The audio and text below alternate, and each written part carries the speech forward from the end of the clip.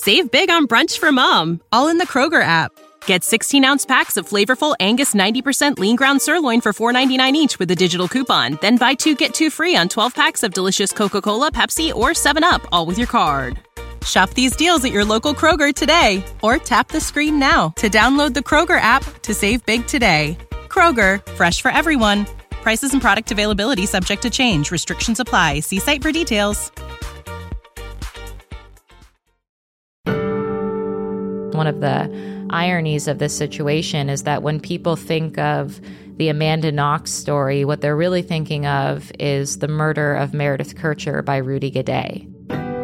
They're thinking about how that whole situation went awry, when really my story is the story of someone who was surviving a very terrible, overwhelming circumstance, and I just did the very best I could with the circumstances that were handed to me. She was told that she was their key witness, the person who came home and discovered the crime scene, the person who called the police, the person in the house who was closest to Meredith. She had probably seen or heard something that would likely help them solve the case. And she believed them. She answered all of their questions, 53 hours of them, over 5 days. Investigators were under a ton of pressure to find the killer. They berated her, told her she wasn't remembering things. They actually physically hit her in order to get her to sign the statements. Statements written by them, not by Amanda. And it was only after that, after I was brought to jail, after I was, handcuffs, stripped naked, taken photographs of my body, like that entire time, no one ever told me that I was a suspect. No one. What would follow was a nonstop international media explosion. The headlines about Amanda Knox played out like a far-fetched, cartoon-like narrative, reported without reservation and without actual evidence. You know the tropes: a sex-obsessed, man-eating she-devil who hated her victim for being so pure and virginal. And these extreme stories were recycled and repeated over and over again, exploiting an innocent woman and destroying so many lives in the process. Today on the show, how should we think about the stories we're told in the media? Who is being helped and who is being harmed by the systems we rely upon for information? And what can we as consumers do about it? I'm Kimmy Culp, and this is All the Wiser, a show about hope and possibility on the other side of pain. My name is Amanda Knox. I am an ethical storyteller, but you probably don't know me for that reason. You probably know me because a very unethical story was told about me when I was 20 years old. The year was 2007. Go back in time. Do you remember where you were in your life? Maybe you had just bought one of the first iPhones to hit the market. Did you go see Juno in the theaters? Or maybe you were more of a Harry Potter fan. Amanda was like that, a big Harry Potter kid. She loved to read, was into poetry and languages, and spending time outdoors. And she had this big multicultural family full of relatives who were always spending time together in the quiet suburbs of Seattle. She went on to study language in college, and she worked 3 jobs in order to save enough money so she could live out this dream of studying abroad. She chose Italy for the same reasons many of us do: the food, the romance, perhaps even an under the Tuscan sun moment or two. And then it happened. She got accepted into her study abroad program and started packing her bags for Italy. So my plan was 9 months in Perugia to study the language, and then 3 months over the summer in Rome to study poetry. You make the move to Perugia, move into a flat with 3 roommates. And do the early days meet your romantic expectations, or what do you remember about that first month in Italy? 100% they met my expectations. Everything was awesome. I was living in this like beautiful little cottage right outside the center of town, like a hop, skip, and a jump away from my university. I was living alongside 3 young women, 2 of whom were Italian, which was awesome because I could always speak Italian at them, and 1 other exchange student from Britain. And we got along really well. We went out to dinner together. Meredith and I were closer in age than Laura and Filomena. Laura and Filomena were in their late 20s, and they had been friends for a long time. They were sort of our mentors / guides, and Meredith and I were more similar in the sense that we were both on our study abroad trip. We were both pretty studious people. She had more of a built-in friend group because she had some British girls that she knew who were also studying in Perugia, whereas I didn't have anyone from my school or anyone from the US actually that I was familiar with at the time. But we clicked. We all clicked. It was just really awesome. I was, staying in a room. I was making friends. There was this girl in my class from Kazakhstan who I was giving guitar lessons to. It was really, really ideal. And I know you, speaking of romance, had met a Italian boyfriend, Raphael. Yes. And you had a job at a nightclub. So it sounds like, as you said, you just really quickly immersed yourself in this experience you had dreamed of. Absolutely. But very quickly, the course of your life had changed forever.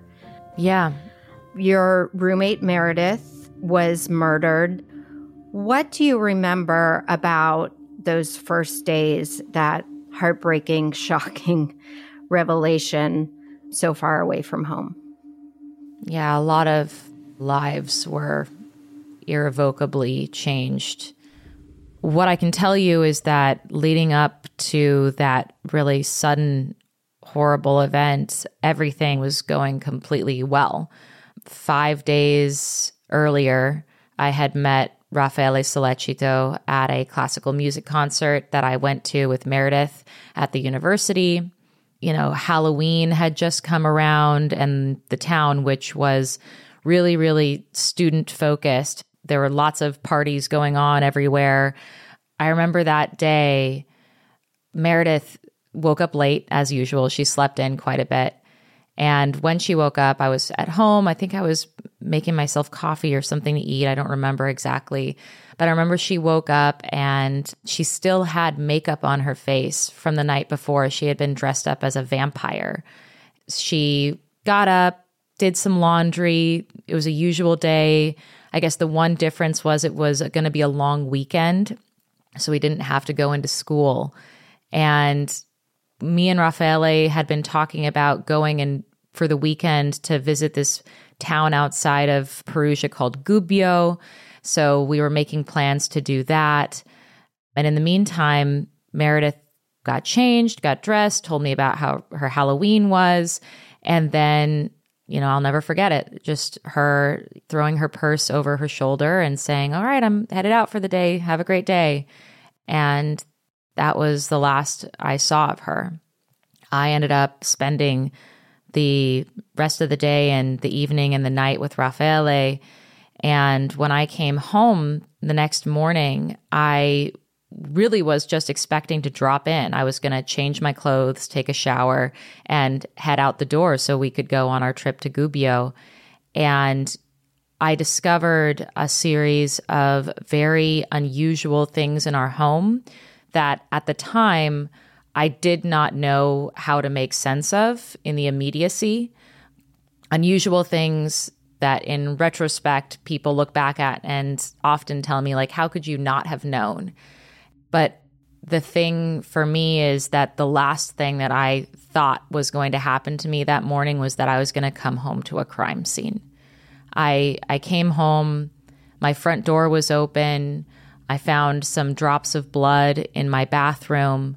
I found some feces left in the toilet of our second bathroom. And after I took a shower and changed, I went back to Raffaele's place and I said, hey, before we head out, I saw some weird things at my house. Do you think I should be worried? He said, that sounds super weird. You should call your roommates. So I did.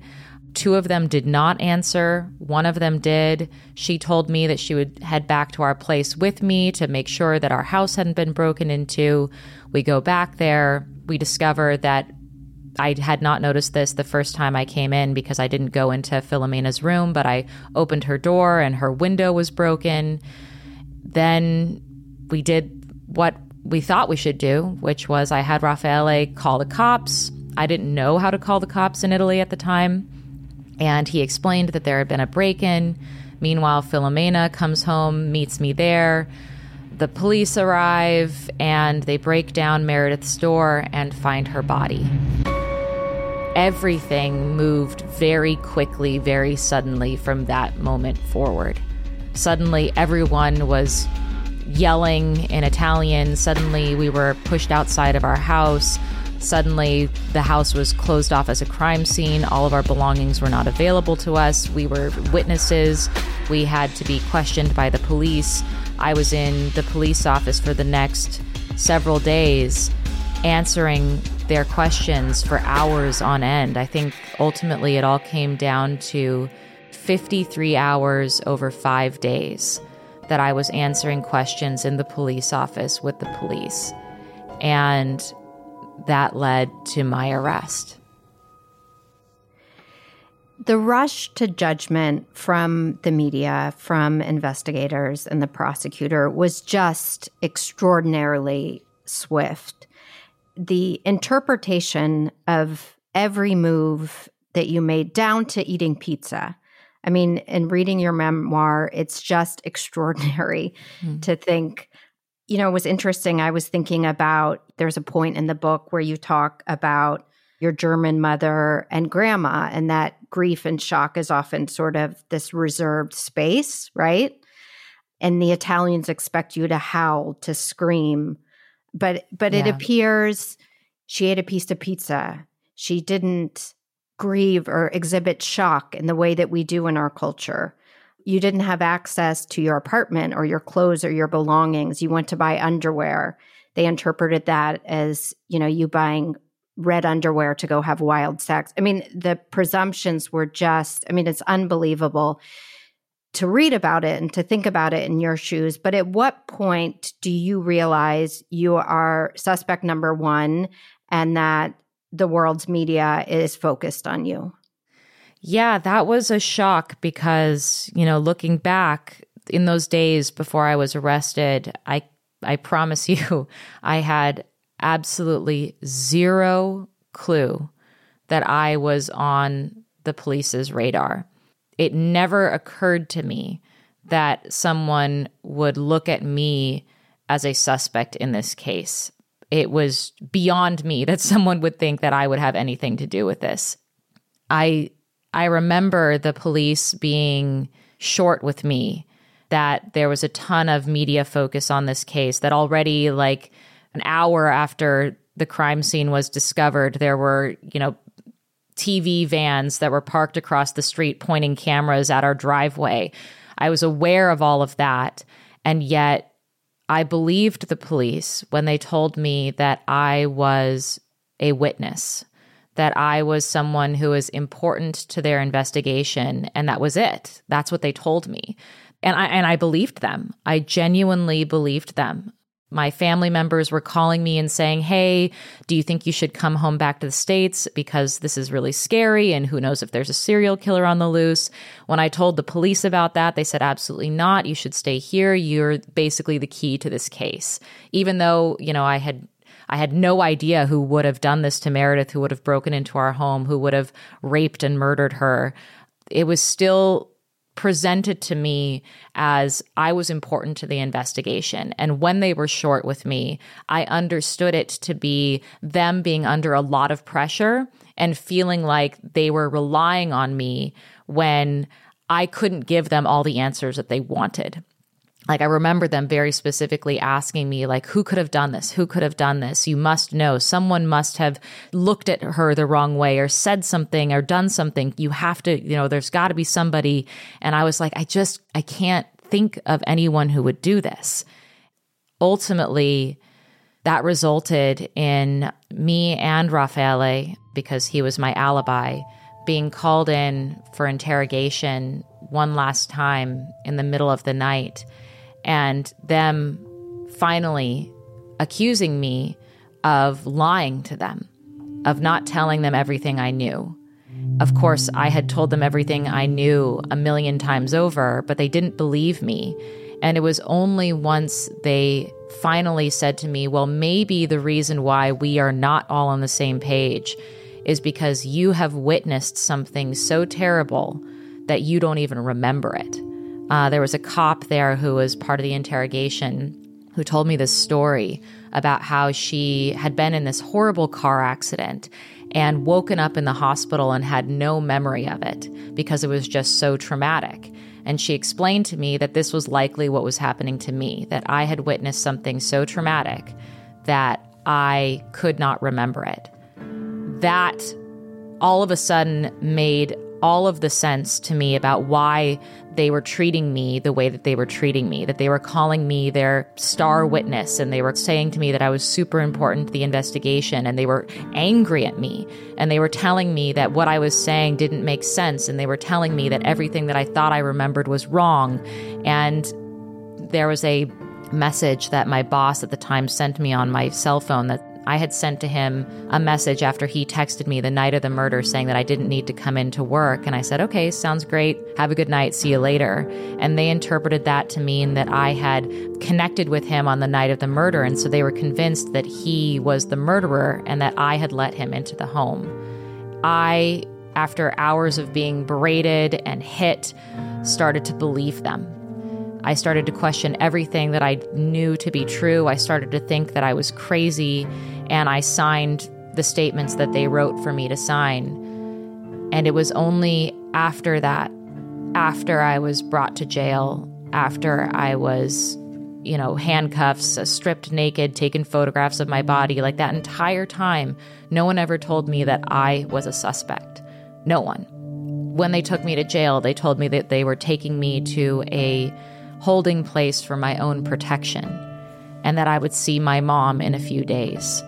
And it wasn't until several days after my arrest that I was finally brought before a judge and officially told that I was under investigation and being charged with murder. Yeah, and I know that there was physicality in the room, that you were hit, and the signing of the spontaneous declaration that you think your boss, Patrick, is the murderer and that you were there.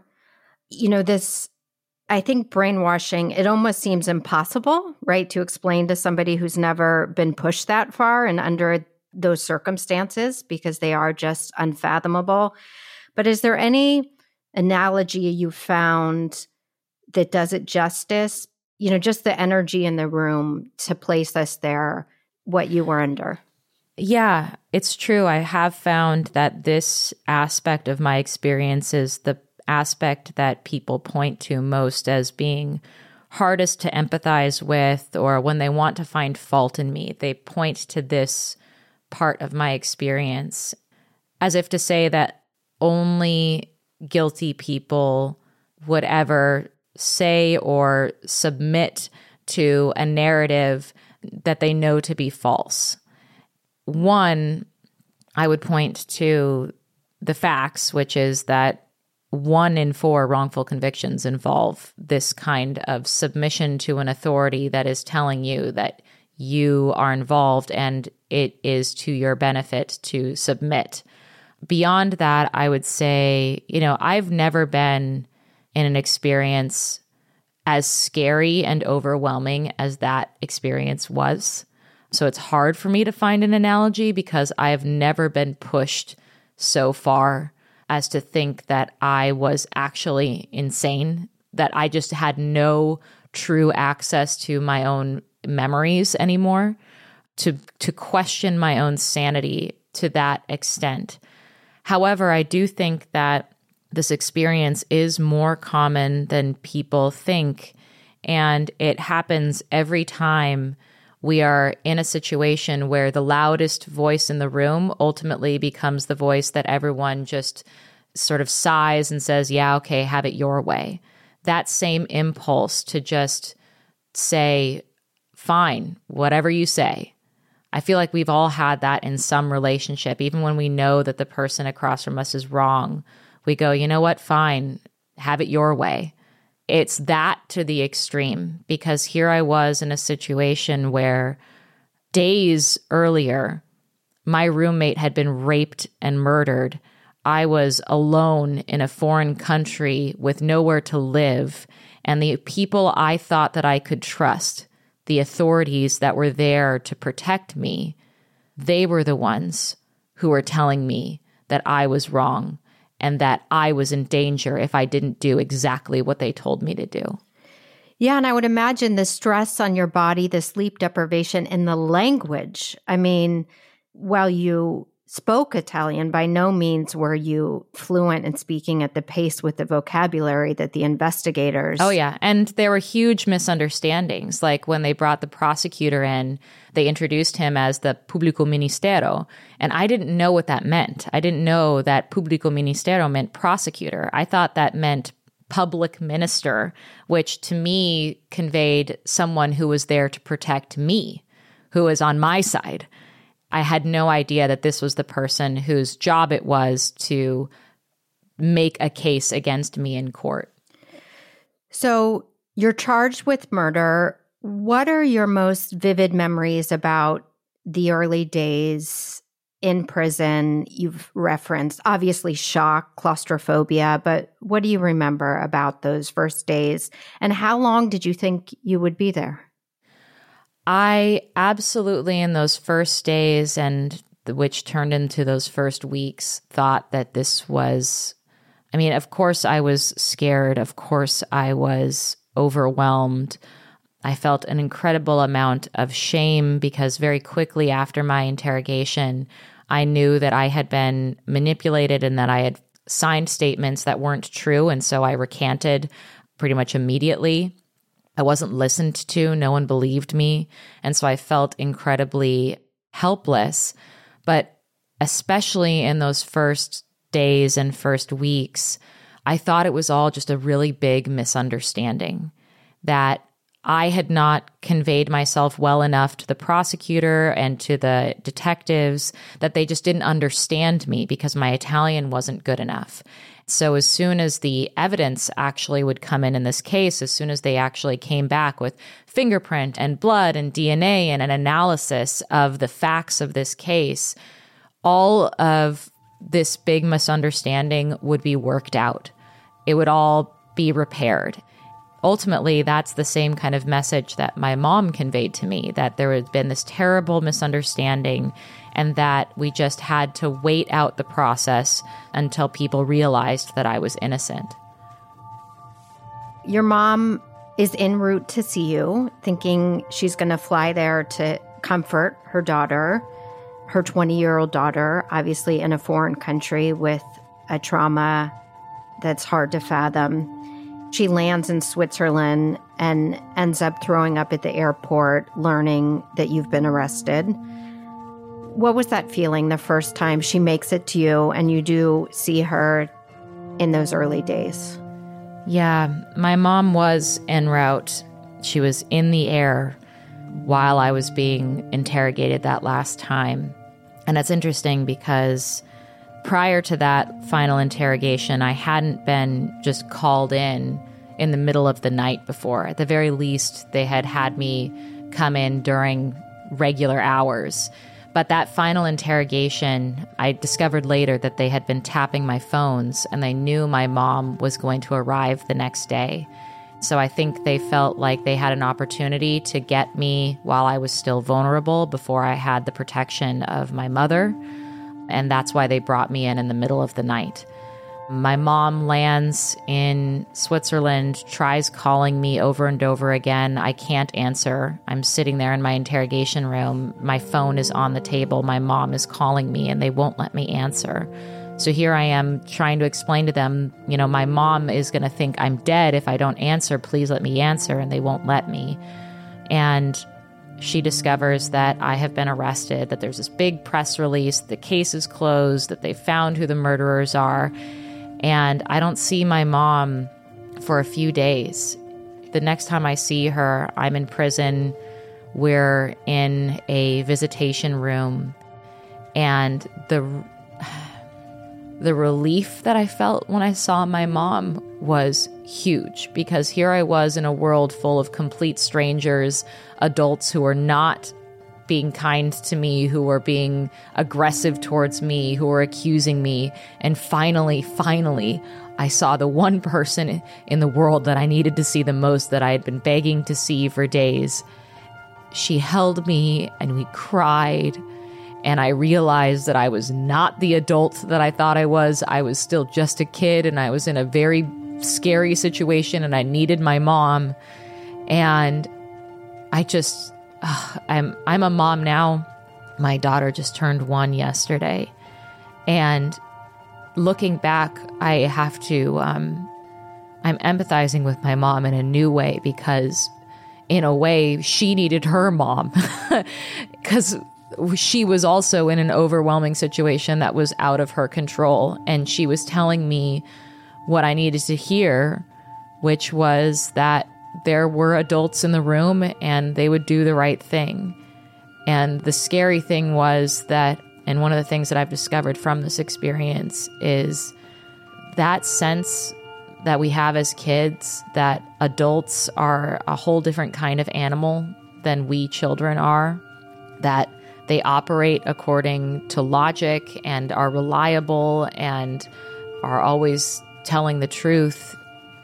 They're not. Like, we're all just kids, some of us older than others, and we're all doing our best and we're making mistakes all the time. And so as much as my mom was trying to reassure me that now she was on the case and adults were in the room and everything was going to be okay, that's not necessarily true. I don't know if that ever is really true. And it bears out in what happened ultimately in the case. Beautifully put. And I can hear the emotion in your voice as a new mom, and that resonates with me a lot. I think when you become a mother, your connection and experience of your own mother deepens.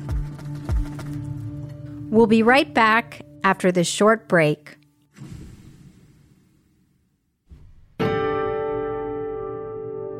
For every episode of All the Wiser you hear, we donate $2,000 to charity. Today's episode benefits the Frederick Douglass Project.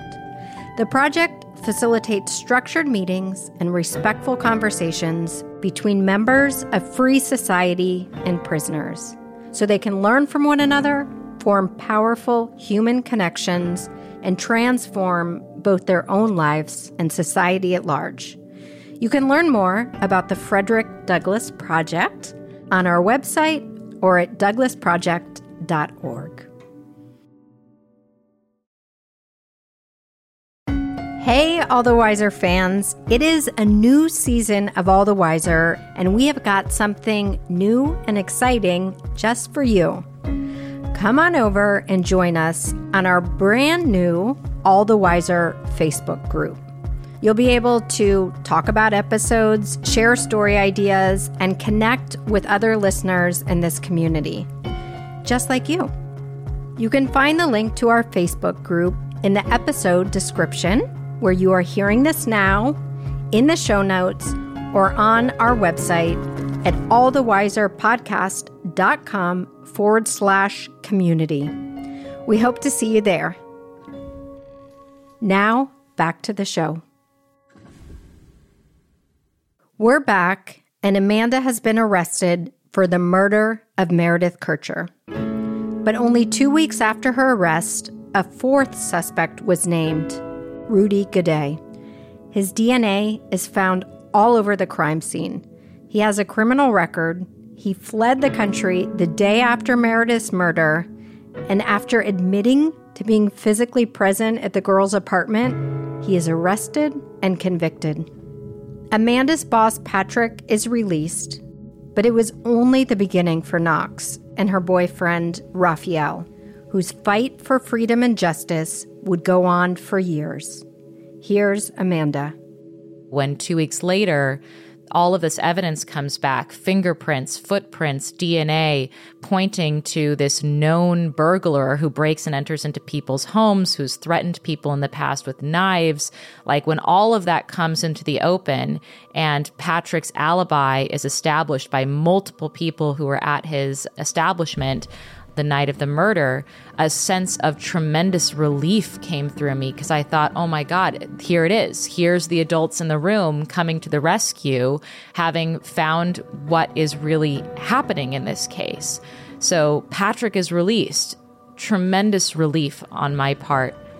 But at the same time, here was this person who was arrested, who had this history, who I didn't even know his name. I knew he was somebody, I had seen his face before. He played basketball with some of our neighbors, but like not someone that I knew, not someone that Raffaele had ever seen before. He's brought into the fray, and immediately the narrative isn't, oh, here's the actual person, let's fix this mistake that's happened. No, it becomes, here's this grand conspiracy orchestrated by this American student who was covering for this burglar by accusing her boss, and really she's this criminal mastermind who organized a satanic sex game gone wrong. So instead of the story becoming less crazy and less unfounded, it became even more. Really, I think a huge part of that is because the Perusian police and the detectives, the prosecutor, everyone was under an international spotlight from the very beginning. And it was incredibly embarrassing to have to admit that they had imprisoned not just one innocent person, but 3. And that they had coerced the roommate, the indirect victim of this horrific crime, another foreigner who was studying abroad in this country. They had coerced her into falsely confessing and basically psychologically tortured her into submission. Having to admit all of that was too much. And so instead, what happened was the detectives, either consciously or unconsciously, affirmed a different narrative, one in which they were just as much victims of Rudy Guede and me as anyone else. I continued to be the liar in their minds, but I turned into a criminal mastermind. And I turned into a femme fatale who hated her roommate and who used 2 young men to rape and murder her. You know, the level of inhumanity, and, you know, you talk about them telling you you're HIV positive, which is a strategy you're a writer. All you had was your diary to turn to outside of those far and few between visits with your family. The intention there is for you then to write about people you've been intimate and slept with that they use against you. Your diary is stolen. It's confiscated. It's handed to the media. The circumstances in which you were held. I mean, you talk about the television, you know, the nonstop images of you within the prison walls, the scene you bring to life in the book in which the prosecution turns you into a cartoon character, literally animates you murdering your roommate and friend. So there's just a level of inhumanity and not treating you as a human being with a heart and a soul. I mean, this is where we get into the question of ethical storytelling, because the unethical storytelling and the reason why this case got to the levels that it did was because the way that this story was told was ubiquitous. It was taking the narrative first regardless of what the evidence presented, and pushing that narrative to its logical, or in this case, illogical extremes. If Amanda is guilty, then she must be the criminal mastermind who brought together these two people who don't know each other. Why would she do that? Why and how would she do that? Well, she must be a sex-obsessed she-devil who Meredith hated because she was such a pure person who was not sexual, and therefore she used her feminine wiles to manipulate these two young men into doing her dirty work for her and punishing this other sort of misogynistic stereotype, which is the virginal victim, and then pushed that narrative to all of its extremes. So telling me that I was HIV positive and that I had had sex with somebody irresponsibly, and therefore I was sick and dirty and depraved person. My own prosecutor was up there saying, this is what Amanda was likely telling Meredith as she was stabbing her. This is what you get for being such a pure, innocent girl. And then the shocking part of it, which is that it didn't just exist in the ecosystem of the courtroom, but it existed in the ecosystem of the international media. So suddenly what is being said and reported without reservation in the Italian press is recycled and repeated in the British press and in the American press. And it isn't until I'm brought to trial and finally independent experts are brought in and people who are actually looking at the forensic evidence that people actually start to question that narrative. But up until that point, they saw it not as a narrative to investigate or question, but a narrative to exploit. I think that is one of the big takeaways from this story, is that instead of treating human beings like human beings who deserve as much dignity as we can give them, given the circumstances, and deserve the right to be thought of as innocent before proven guilty, instead, we exist in a world that is quick to judge and quick to slot people into characters in our own morality plays. So we become symbols. Real people become symbols in other people's ideas about the world and how we want to describe the world. The cartoon female villain who is a sex-obsessed she-devil but appears to be the face of an angel, as one reporter called me, but the soul of a devil.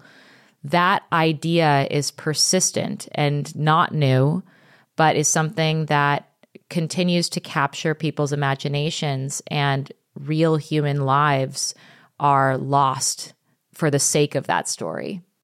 Again, we've talked about the inhumanity, the disassociation of you as who you really are at the core. But there was also incredible humanity and love and beauty in your story. I would say the commitment and love of your family, who put their lives, their jobs, their marriages on hold. I mean, the way they showed up for you was beautiful. I know you formed a relationship, a deep friendship with a Catholic priest.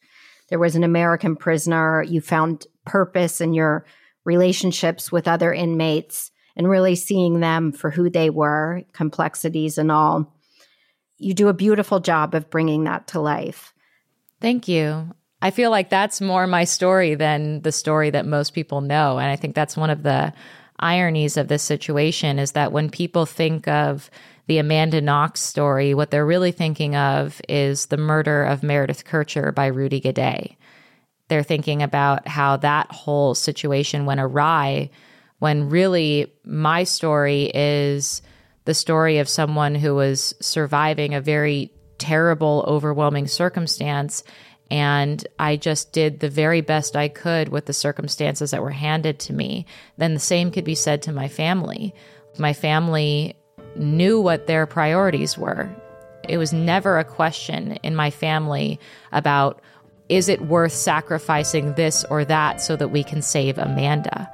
That became the entire focus of my entire extended family, multiple people taking out mortgages and retirements to pay for my defense, holding fundraisers, doing interviews, moving to Italy. I had a family member living in Italy at all times during my imprisonment, doing everything they possibly could in a situation that was ultimately out of their control as well. Yeah, and the people in Seattle who would gather in your home in Seattle every Saturday night, and you would live for that 10-minute phone call. I could envision them all driving to be just to hear your voice on the phone. And the other piece of humanity are the people around the world, the lawyers, the legal experts who were looking at your case and seeing the injustice and building a case to fight for your acquittal and your freedom, which happens. I know the day of that, your emotional release was so much that the guards were confused that Yeah. When I was acquitted, I started sobbing, and I was so hysterical that as the guards were bringing me back to the prison to go gather my things and go back home, they were explaining to me, like, you won, right? Like, you won. Did you misunderstand? And I was like, no, I understand. Like, I was afraid, like, in that I had spent so long trying to make my life worth living in that terrible circumstance that I was afraid to hope that terrible circumstance I would be relieved of that. And so when that relief came, that was overwhelming.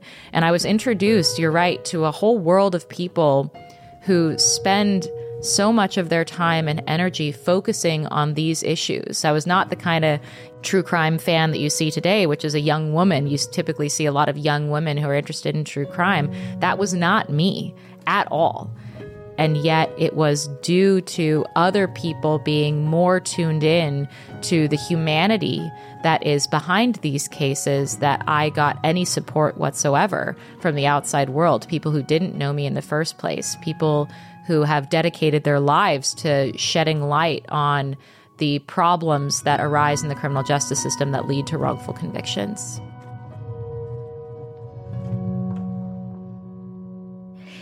I imagine this idea that, after the acquittal, that freedom is waiting. But literally the second you leave the court, there is car chases, paparazzi, safe houses. And you've said about coming home to Seattle after the acquittal, I left one cell and immediately entered another. The quiet of my childhood bedroom, outside the telephoto lenses were fixed on my closed blinds. Yeah. Prison had given me an appreciation for all the freedoms I'd taken for granted. Freedom showed me how many I still lacked. And, at the heart of this conversation, which you had been acquitted by the court of law, and while the prosecutors would retry you, eventually the Supreme Court would acquit you. But, I've heard you talk about Monica Lewinsky, who I had the pleasure of meeting, such a smart and brilliant and brave woman, and all of these other women that are really sexually vilified. Mm-hmm. And the public shaming and the humiliation, the pain, the profit of those who prey in the media and the consumption. So I'm curious at somebody who was on the receiving end of that, the almost global, worldwide media shaming and mischaracterization. What is the societal antidote to this? How do we do better as individuals, as consumers, as human beings, so this doesn't happen or, happens less or in a softer way to people? What role can we play? That's a really great question. And I'm really glad you brought up Monica, because she has been an incredible mentor and friend to me over the years. She was absolutely taken advantage of in so many different ways. And that story came to define her, despite the fact that she had no voice and basically no control over that narrative. I found a similar kind of connection with other women, two of whom that come to mind, who I've interviewed for my podcast Labyrinths. There's Lorena Bobbitt and Samantha Geimer. both of whom were vilified in the press, but both of whom were also victims. Obviously, Lorena Bobbitt was famous for having mutilated her husband. What people don't quite remember is that she was repeatedly raped and the victim of domestic violence in her relationship. And so her mental health in the lead up to that event was an incredibly important part of the story that very much did not make it into the jokes that are made about her to this day. Samantha Geimer is potentially a less well-known name, but she was Roman Polanski's victim back in the 70s. She was a 13-year-old girl who was raped by Roman Polanski during a photo shoot. She became presented in the press as this Lolita who had seduced this rich Hollywood filmmaker and photographer, and instead of being acknowledged for the victim that she was. And absolutely, her narrative was spun out of control as well. And so again, it comes back to that question of like, how much do victims of the criminal justice system and of crime and of these overwhelming circumstances, how much do we actually have a say in our own stories? Yeah. And that's where it comes back to me. I feel that time and time again, real people who have lived really overwhelming, interesting stories that are of public interest are never considered in the process of storytelling. They are considered objects. They are not considered storytellers in their own right, who have voices that can shape the narrative in a positive way. One of the things that I've tried to do ever since, I started out this podcast by saying that I'm an ethical storyteller. That arose because I asked myself the question of, I have been treated so miserably. I have been exploited so completely by the criminal justice system and by the media. But is that just a built-in aspect? Is everything corrupt? Or is this simply a tool that is being wielded in the wrong way? And I've come to the conclusion that it absolutely is a tool that is being wielded in the wrong way. And the way that we can wield the tool of storytelling as storytellers is to, first of all, acknowledge that other people's stories don't just belong to us. Just because we have access to them and because no one can sue us for doing our spin on another person's worst experience of their life doesn't mean that we always should. And it doesn't mean that we just should do it willy-nilly. Absolutely, whenever I approach someone else's story, I ask myself, who has the most to gain and who has the most to lose? And taking that question into consideration as I pursue that story. And then on the flip side, as consumers of stories, we are all consumers of stories all the time. I think we need to ask ourselves, why are we consuming a story? First of all, is it because we are indulging our sense of judgment? Are we enjoying the experience of observing someone else's suffering? Are we using this story to further our own narrative or to further our own ideas about how the world should be or how the world is and it needs to change?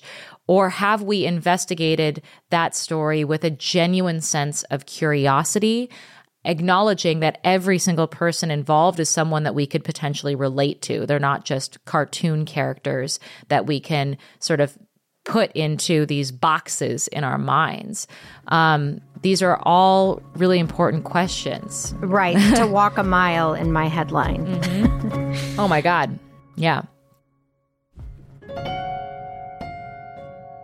You're a mom now. Your daughter, as you said, turned 1 yesterday, and I heard her sweet, sweet voice and coos at the beginning when we were doing sound check. When we were doing the sound check.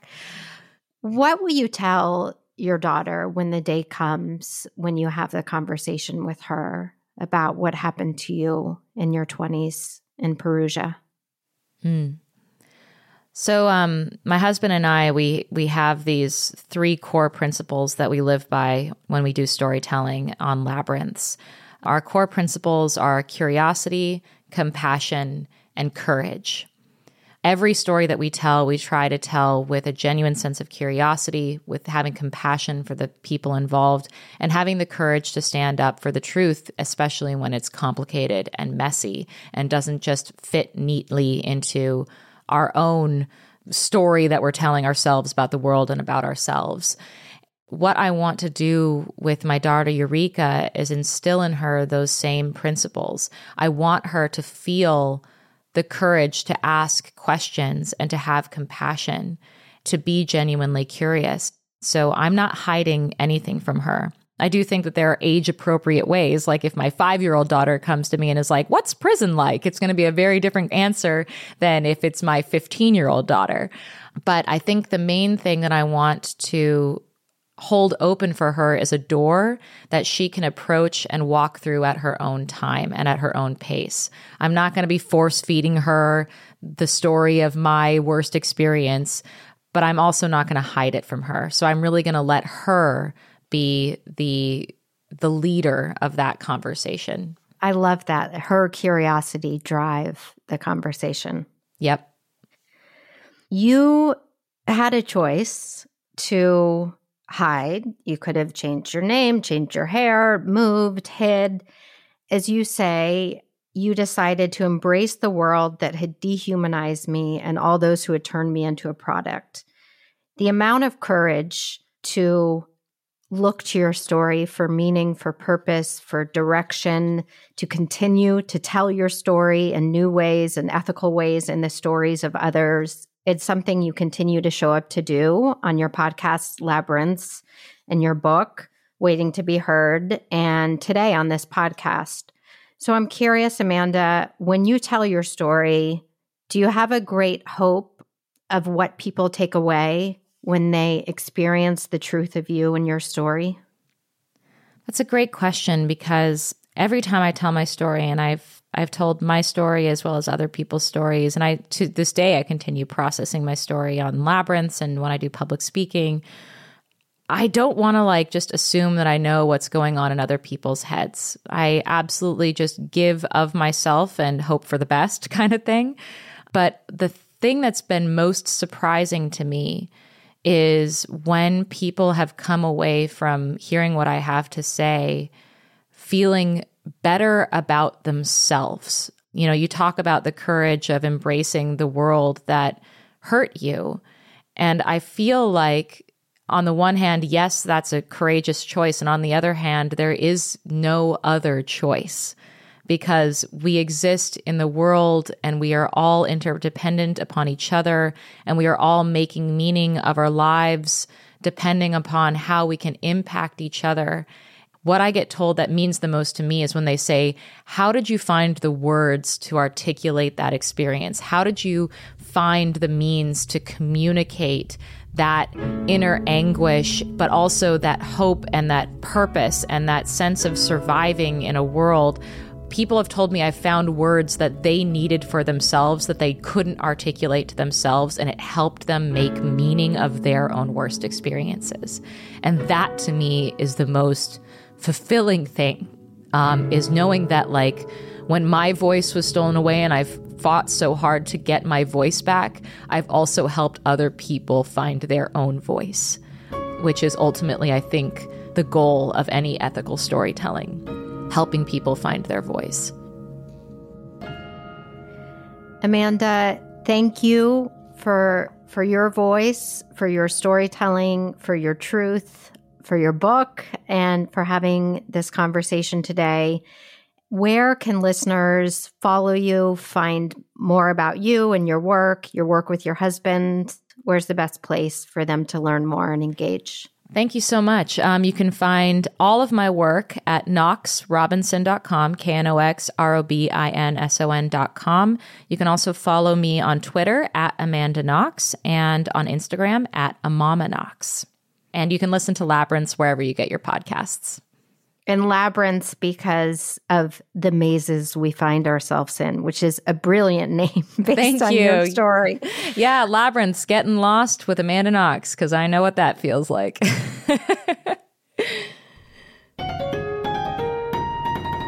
Quick lightning round with Amanda Knox.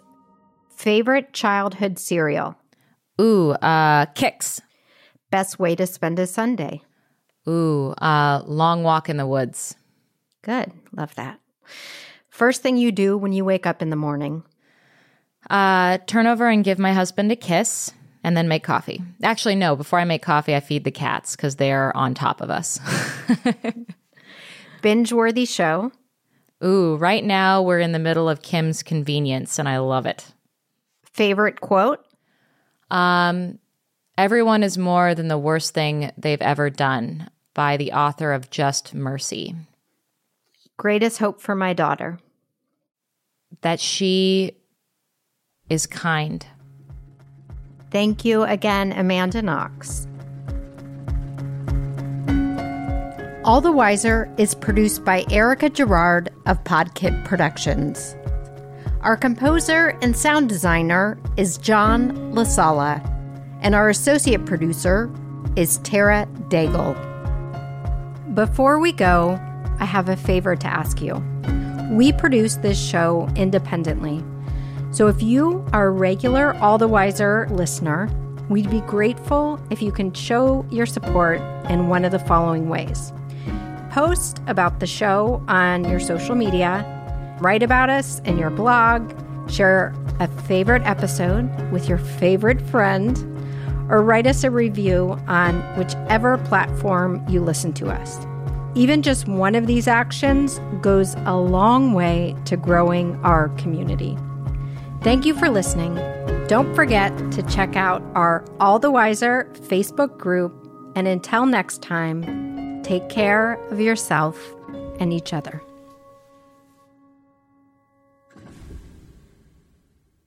Did you know a 2018 study showed half of prenatal vitamins tested had unacceptable levels of heavy metals? I'm Kat, mother of 3 and founder of Ritual. When I was 4 months pregnant, I couldn't find a prenatal I could trust, so I created my own. Ours is made traceable, third-party tested for heavy metals, and recently earned the Purity Award from the Clean Label Project. But don't just take my word for it. Get 25% off at ritual.com/podcast. Save big on brunch for mom, all in the Kroger app. Get 16-ounce packs of flavorful Angus 90% lean ground sirloin for $4.99 each with a digital coupon. Then buy 2, get 2 free on 12 packs of delicious Coca-Cola, Pepsi, or 7-Up, all with your card. Shop these deals at your local Kroger today, or tap the screen now to download the Kroger app to save big today. Kroger, fresh for everyone. Prices and product availability subject to change. Restrictions apply. See site for details.